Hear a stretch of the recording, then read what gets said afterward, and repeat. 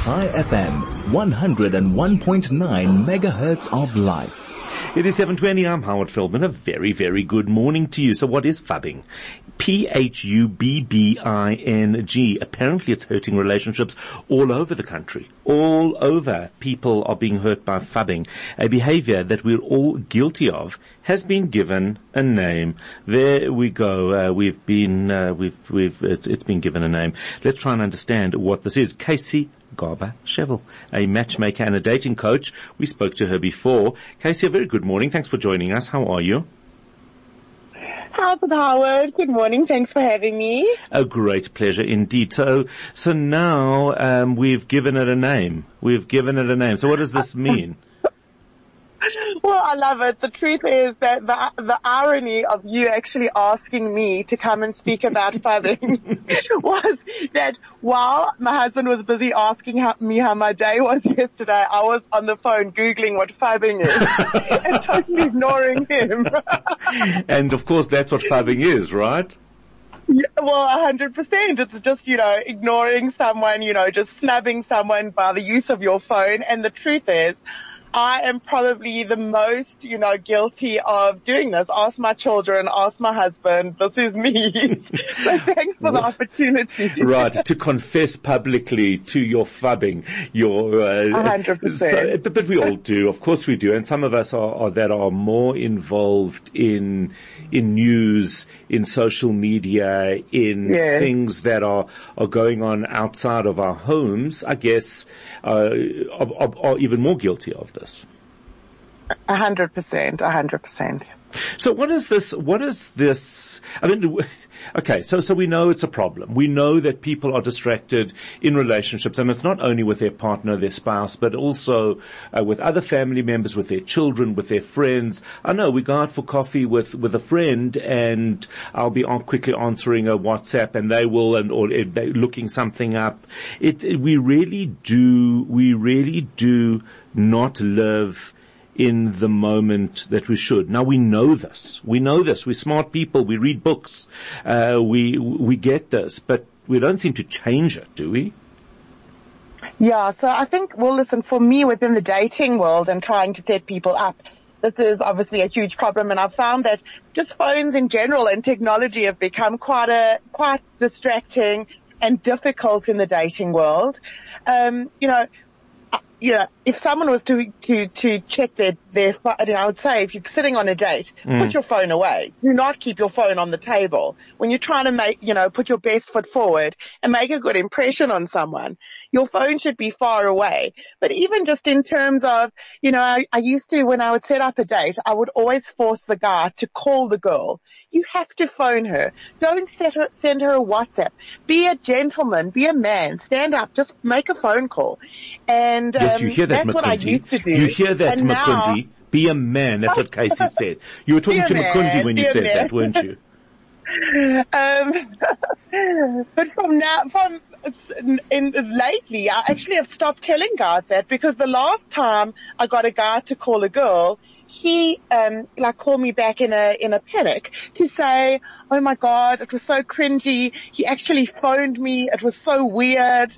And I realized, okay, Makundi is pulling the mic Casey, Makundi is pulling this mic towards himself. He's got to get involved in this conversation. Tell us, Makundi, what do you see? You were judging me, Howard, but I'm glad Casey said that. So what are you saying? In my generation, calling is the weirdest thing you could do, especially unannounced. Yes. Calling unannounced is the weirdest thing you could do. Exactly. So in our day, and I always tell people this, when in our day, you actually used to have to, well, okay, maybe a bit earlier than my day. You had to go through a landline and talk to the family first. There you go. You had to speak to Mr. Cohen and ask him if you could please speak to his daughter. Yeah. And now I said, well, here's the girl's number. She knows that you're phoning her. She knows that I've spoken to you. Why is this so difficult? And even so, they can't do it. And now I understand why, because now I've seen girls' reactions. They're saying, this guy is so creepy. He phoned me. He phoned me. What am I supposed to do? That is bizarre. So that's now considered creepy because somebody actually picked up the phone and phoned you unannounced. Yes. Makundi's nodding. Now, Makundi, it can't, that's not a normal, that's not normal. It's an unwritten rule these days. So who can phone you? Only telemarketers? Your friends. Close friends. It's just like video call etiquette. You know how you can just randomly video call. I get. You do not phone somebody on a video call, without express permission in writing. Pretty much calling now. That's just calling in general. Are you serious? You have to probably text them, hey, are you free? Yes. Okay, cool. I'm calling you in a few minutes. Or and I think a big problem about that also is that with WhatsApping and back and forth messaging, people have not, a lot of times people just are messaging back and forth for even like a week or more, and they're creating this sort of cute little intimate relationship that actually doesn't exist. You've never actually met this person. But the WhatsApping and just sending a message, I don't know, I think you can be really witty and really smart and really fast and seem really cool or cute or whatever. And you sort of, maybe your guard's let down a little bit in a way that it wouldn't be certainly face to face and even more so in a conversation. So, you create almost like a false sense of intimacy. And then you can meet this person and things can fall totally flat. Because you can't string a sentence together really in real life. Exactly. So are we losing the art of conversation? Are we losing our ability to actually just sit and enjoy a conversation for the sake of a conversation? I think so. I think it's, that it takes practice, and I think that, there's a whole new world out there, and I think technology has helped in some ways, but really has hindered us in many others. For Jews who are Shomer Shabbat, who are Sabbath observant, of course, it's very different, because for 25 hours you put your phone away and you have to have conversations. You do have conversations. This year, my birthday happened to have fallen on a Shabbat, and it was one of the birthdays that I actually enjoyed most, more than I can remember than in prior years, simply because I was present for it. And it was about me. It wasn't about anybody else. I wasn't distracted by my phone. I wasn't answering Facebook messages from people that I didn't even know. I was in the moment for the whole day. And it was quite a revelation for me, because as somebody who is very phone dependent, and find it difficult to understand why other people aren't,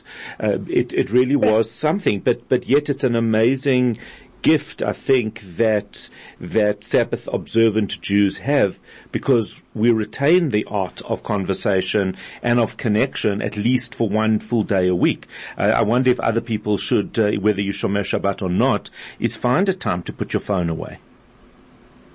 Well, I promise you there's no way that if it wasn't for Shabbos that I would ever put my phone away. That is just the truth. Oh, no, I wouldn't either.